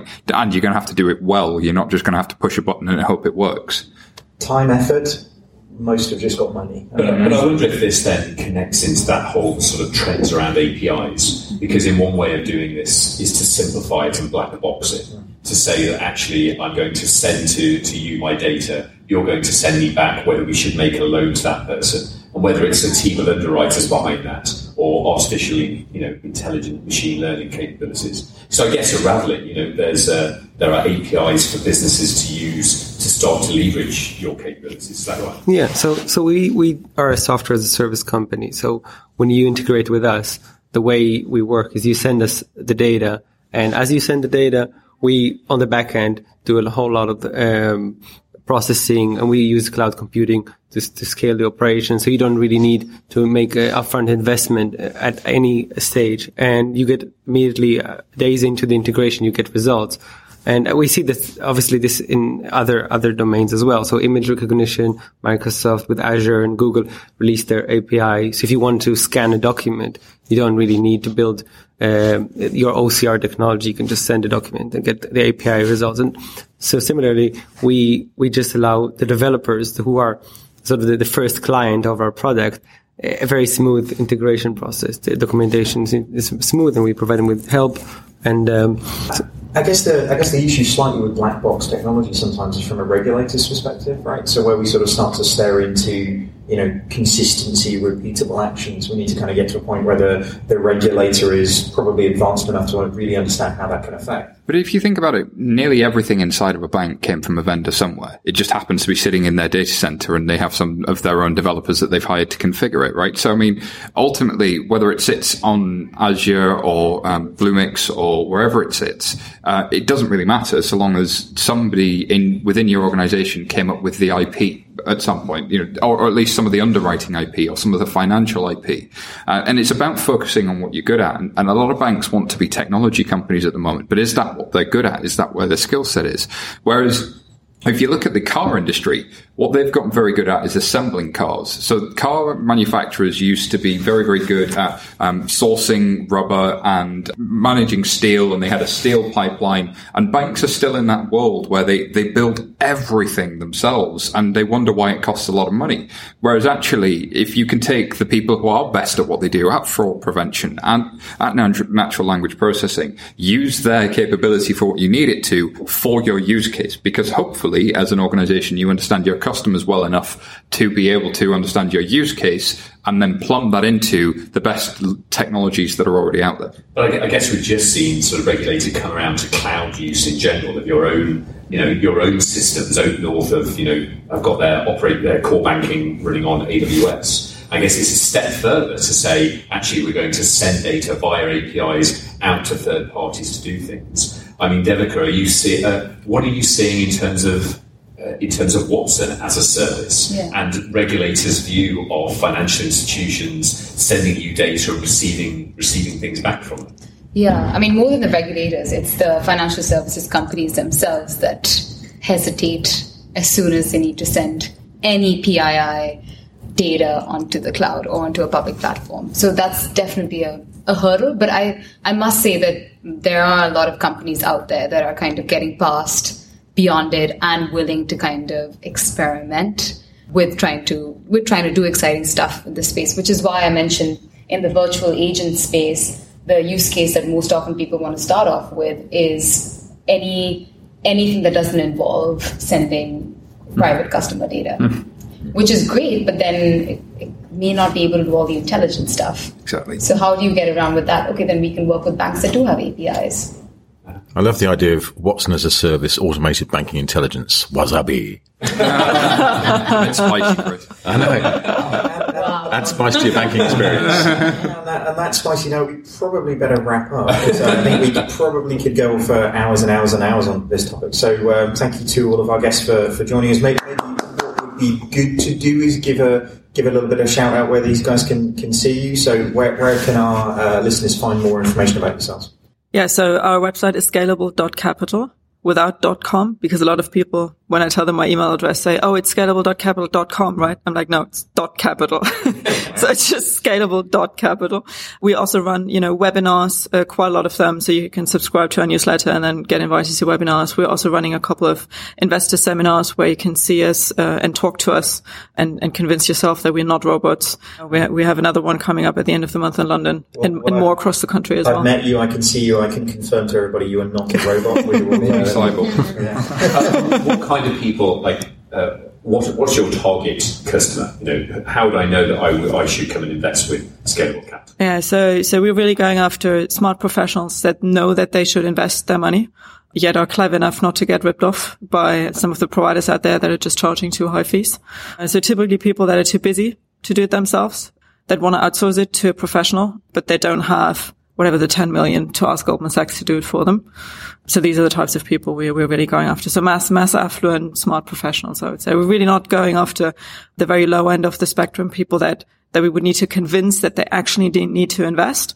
We're rather going after people that know they should invest and are a little bit frustrated with what's out there right now. Sounds good. So Ravelin is actually aimed at any company that accepts payments, mostly on-demand companies, but most also e-commerce or gaming or any other company that has a fraud problem or think they're going to have a fraud problem once they start scaling. You can find more information on ravelin.com or follow our Twitter account at ravelinhq for more information. Awesome. Watson's open to all. You can find more information on the Watson Developer Cloud, where you can find information on the set of services. quick mention, we just launched our conversation service, which allows you to more easily build your chatbot and virtual agent. And to kind of celebrate the launch, we're having a hackathon on 6th and 7th of October at the Rainmaking Loft in London, which is open for everyone to come and join and register. You can get more information on my LinkedIn profile or Twitter. Awesome. Thanks very much, guys, for joining us. Thanks for having us. Yeah, thanks for having us. Awesome. Thank you very much for joining us back in what is turning out to be almost an AI marathon in FinTech Insider terms, which is awesome. There's so much amazing things to be talking about in this space that I think we could probably go on for days and days.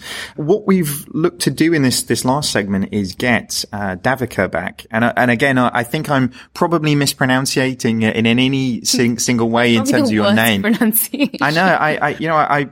Davika? Davika. You think I'd be able to do this given my name is David on this sense, but actually Davika was Davika. Right. I'm nailing this now in terms of doing it. But you were kind enough to only after kind of a year of me getting your name wrong in terms of pronunciation, point it out to me in a very sort of nice and sweet way. So I appreciate you being so kind and considerate to not do it, A, in front of a bunch of your colleagues, and B, I'm not really sure entirely why I'm bringing it up on a podcast for all these people to listen to. But thousands of listeners. Indeed, like clean slate. I feel I've got it off my chest. We can kind of maybe move on in terms of doing it. So I think what we're going to try and do is unpack a little bit more about what it is that IBM and Watson are doing, and also learn a little bit more about you, not just the pronunciation of your name clearly, but actually how you got into working in the Watson division. I think a few interesting things up the front here that I found entertaining. I didn't realize this, and I think Jason, was it you who pointed this one out in terms of the kind of HAL reference? Yeah, I said to David last night as he was looking through sort of IBM and Watson stuff that HAL, the evil robot in 2001 A Space Odyssey, was actually based on IBM, and the letters HAL are actually one letter back from IBM. And I think that's just, the fact that you're now into Watson, it just leads us on that path. So I guess we should first talk about, are you actually running any program involving evil robots or evil intelligences? I'm afraid, Jason, much to your dissatisfaction, the answer is no. Well, it's both good and disappointing to hear that, I guess, in terms of doing it. But you wouldn't tell me, would you, even if you had? Yeah, wink now if it. Oh, okay. Well, you'll have to figure out what that was anyway. But I think the other thing that I kind of found really interesting when the whole sort of origin of where particularly the Watson thing comes back is the kind of Jeopardy quiz show in terms of where it was, and it feels like it was ages and ages ago in terms of doing it, but that was only back in 2011, wasn't it? I kind of almost, there's a few things that I kind of found amazing of it. Firstly, that they had absolute sort of show champions that, Watson beat in terms of doing it, but also the fact that Watson won $1 million in terms of that show. So what was it that Watson did with that $1 million in terms of doing it? Did it kind of reinvest it in itself to become more intelligent? Shopping. Yeah, because that's what I would have done. But it seems what does a kind of an artificial intelligence robot do with $1 million? So donate it to charity. Is that what happened? That is exactly what happened. It's an amazing thing to do. But I guess I'm interested in the history of that because while Chris was saying earlier that AI and machine learning has had a very long, decades of history. It wasn't until 2011, 2012 that things really started to seemingly pick up, new algorithms, new ways of working that seemed to take old problems that needed tens of thousands of lines of code and simplify them down to much smaller areas. And it interests me how that translates into we're going to enter Jeopardy and win. Do you have any sort of, what's the organizational history of how Watson came to being? Because it interests me not only for that, but Watson as a brand is a really interesting sort of group of services and products, I guess. Yeah. So I think IBM as a company has a rich history and a strong history of research and development. So, we've done these moonshot moments of actually landing people on the moon or beating, the world champions in chess. Literal moonshots. That's literal awesome, moonshots. And we invest about $6 billion in R&D annually, have a record of having like 5 Nobel Prize winners, I think. Wow. And a record patent, holding patent as well over time. So it's definitely a serious investment that we make in different areas of technology with serious results. So some of the announcements that we've made recently, not just in Watson, but around other areas of cognitive computing like synapse chips, which is basically taking cues and inspirations on how we organize data in our brains. And then the stuff that we're doing around quantum computing and making it available on the cloud for other data scientists to share expertise are all examples of the kind of leap that we've taken from a research perspective of really investing in growing these technologies. But it's an amazing investment on IBM's part in terms of doing it. And it's, I was kind of looking through this stuff, I was kind of searching around. It's been kind of early 70s that IBM have been sort of investing in these things. There was some, amazing YouTube videos of Newton, which for anybody who doesn't know is the kind of physical manifestation of the artificial intelligence capability. And it's, going back to almost the Jetsons capability, the metal Mickey kind of following people around the room and doing things. But, as we've advanced, and to Jason's point, it feels like we're really at the point where the reality is kind of catching up with where the science fiction is. And that must be hugely exciting. You kind of must be working in pretty much the most exciting department in the organization, aren't you? Definitely. And we joke about how when we played Jeopardy, the computing power or system that was powering Watson was the size of a room, but now it's the size of a pizza box, or now it's basically a set of services available on the cloud, which is something that wasn't there and couldn't probably have been foreseen in 2011. So how did that win, and the technologies around it? The being able to understand the language, to do the semantic sort of lookup, to then go and fetch the information. How did that commercialize? What service? How have we got to the services that you've got today, I guess, is the question. I think when we played Jeopardy, probably I wasn't there at IBM at the time, so I wouldn't know exactly the decision making that went into it. But I think that even we didn't know how will this change and how can this impact. I mean, essentially, we're trying to commercialize AI technologies, which really hasn't been done before at scale. So it's all so new for everyone, including ourselves. And our go-to-market has been evolving over time. But all we knew was that when we had Watson, we knew that it can do a few things really well. It can understand and read data at massive volumes, particularly unstructured data and textual data. And why that's important is because data is the new oil, as we all know, and there's tons of it, and there's tons of it coming in different forms. So not just digital text, but like videos, images, etc. So how can you take all that data, reason on it, like deductive reasoning, and then learn from it over time? Those 3 kind of capabilities, the immediate kind of attention was brought on by healthcare, for obvious reasons, because it has so much information and data out there. So how can you use a system to kind of speed up that research? And then we gradually saw parallels in the financial services sector, and which is kind of the next sector where we went into. And I think these 2 tend to remain our core in terms of a lot of focus. And then we've gone into the public sector and some of the other sectors that are now kind of catching on in terms of engineering, industrial sectors and those. But alongside what we've realized is that the way we deliver technology has changed, right? So you deliver it software as a service, delivered on the cloud, and the whole conversation on APIs, it makes it so much more powerful if you can put it in the hands of everyone. So we started by making it available largely for our ecosystem, for our startup community, and some of our SMEs, the small and mid-sized companies. But gradually we realized that this is the way going forward for everyone. So how can we put speech understanding, language understanding, visual understanding in the hands of everyone? Which I guess leads really well into the conversation of what is Watson. Because on one hand, I think it makes AI, machine learning, cognitive computing accessible to people who might be scared by talk of specific algorithms or specific areas of data science. But on the other hand, people who are pretty technical might turn around and say, well, but what is it? What's really under the hood? Like, what can I buy? In terms of, services and products. So maybe can you talk a little bit about that? Sure. What are the offerings beneath that umbrella of Watson? Yeah, sure. So one is the set of services or APIs that are available on the cloud. So if you go on to Watson Developer Cloud, you'll find a set of over 28 services all around speech, language understanding, speech understanding, visual understanding, and then analytics. So those kind of 4 broad buckets, which if you think about it, if you give a scenario of a chatbot, because we love chatbots, you're not just using our language understanding capabilities to build a chatbot, but then you're adding in sentiment analysis, emotion analysis, or personality insights to kind of give the chatbot more of a personality, or for example, be able to use a chatbot to detect, this person I'm talking to is angry, let's hand over to a human agent, for example. But similarly, visual recognition can come into play as well.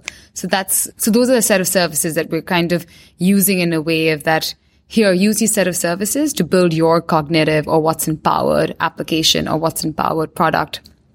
And so are there a set of services beyond that then get industry vertical specific? Because I assume that for healthcare, you could get into diagnosis. For financial services, you could get into underwriting.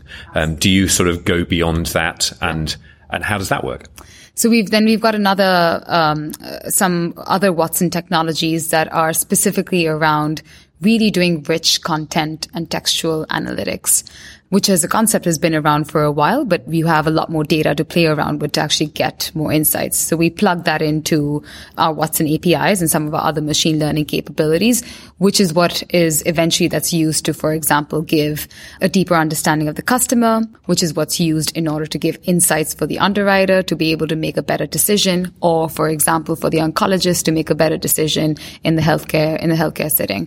So I think that's what we're seeing even within our own organization, is that since as we've made it available as a platform and we have a set of a few core technologies, we're trying to infuse these capabilities into a lot of our IBM products, not, using Watson, but probably using it in the marketing area or using it in the security area, for example. So are there a few examples that you can share of sort of concrete use cases or customer stories where it's actually being used at its best? Sure. So in healthcare, which was, I guess, our first sector, we trained, and which is our first use case, we trained Watson in the field of oncology with the Memorial Sloan Kettering Center. And there Watson basically ingested all the research available on oncology so that in a doctor scenario, it can probably advise better treatment outcomes and patient outcomes for the patient. So that's something that's now being used in a hospital in Thailand and has recently also will be adopted in a healthcare facility in India, which is great because what it's doing is democratizing the availability of such expertise across different markets. So tell us a little bit more about the types of difficulties that you encounter when you're talking to big financial institutions about this, because obviously there's a lot to sort of take in for these guys. Yeah. I mean, I think because of our strong history in working with enterprises, I mean, we're lucky to have open doors in terms of talking about technologies like this. And usually I think even financial services players are quite excited to learn about the work we're doing with Watson. Now, in terms of actually adopting it, some of the common difficulties that might pop up would be around, if we're using this, how will this play into all our systems? Core banking systems, how will this disrupt some of the existing projects that we have, which tend to be the typical challenges when you're trying to adopt very innovative technologies. And I think at that point, it's really about finding that sponsor who has a vision and who can take the leap of faith in actually investing and experimenting with technologies. And typically, like who is that in the banks? Is it the CIO? Is it the CTO? Or, I guess increasingly we're seeing CEOs take a much more sort of, ironically sort of decision-making role in this type of exercise. So where are you guys sort of seeing the main traction? So it could be actually any of those really. It really varies across different companies. But yes, it would tend to be a senior stakeholder within the organization. And yes, it could be the CEO, it could be the chief digital officer or the CIO as well. And how can banks really sort of prepare themselves, I guess? This is a bit of a journey to sort of embark on, isn't it, in terms of doing it? And I think mainly that's down to the sort of perspective, like, as you say, that people sort of perceive this as a complete change of direction in terms of what they're doing, when really that isn't always the case, is it? So how can banks prepare themselves for AI? Well, you won't know until you don't try, is what I think.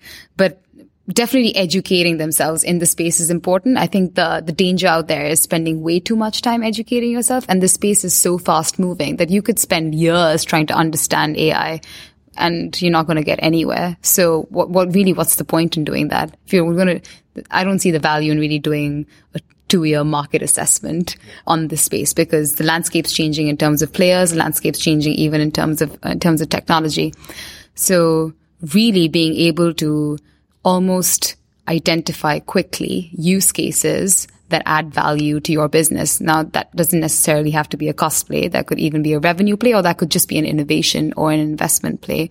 But identifying those use cases and then getting someone to champion it is quite important, and really getting to just experiment with it, train and test it, because ultimately, since a lot of these technologies rely on data and training, you're only going to get results the more you train it. So it does require some amount of effort on the organization's part. Yeah, I completely agree with that. It's the same with so many different subject matters we come across. It's, there's only so much you can learn academically in terms of doing it, and the sort of learning while doing mentality, especially in something that really sort of changes the dialogue that you have with your customers, is absolutely the way to go from our perspective.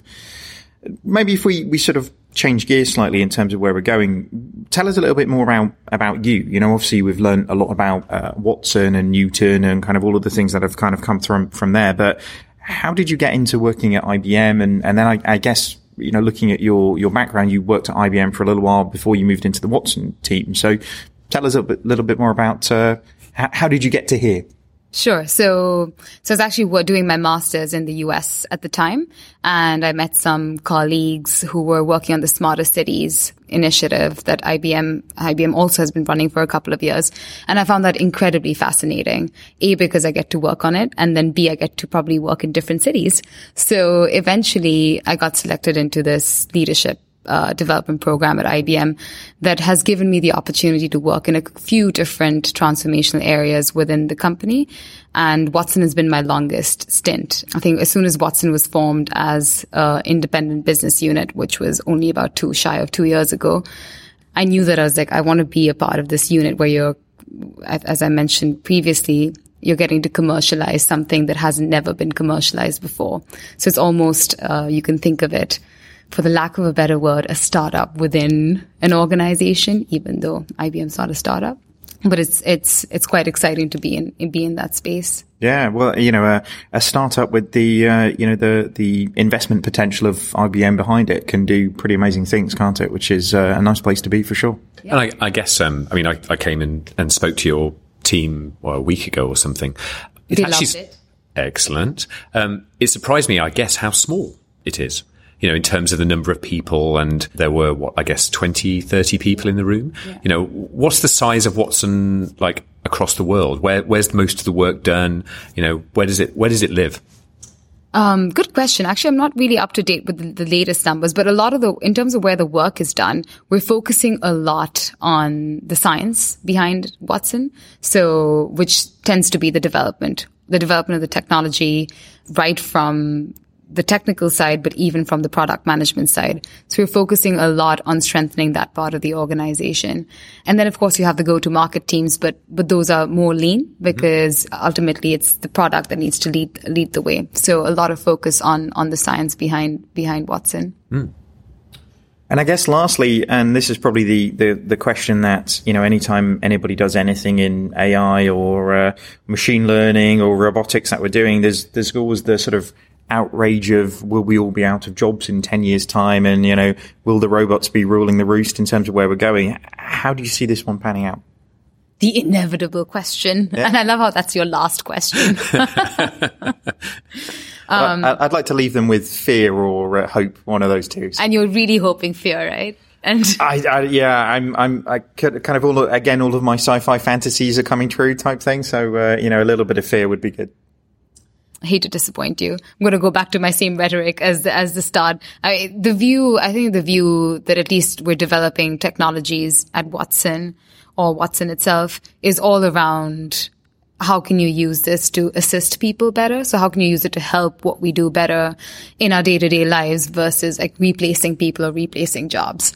I mean, when the ATMs came about, for example, I mean, jobs weren't really wiped out. They might transform, but I wouldn't know how they would transform. I mean, you guys are doing all the thinking behind that stuff. Well, I guess we better get to work on figuring that one out then, Jason. We'll get right to it. Davika, thank you very much. Did I pronounce that right that time? Almost there. Yeah, well, I will keep practicing and I'll get back to you on that in terms of doing it. But thank you very much for joining us and bearing with me in terms of my pronunciation. So at that point, we'll leave you there. Great. Thank you.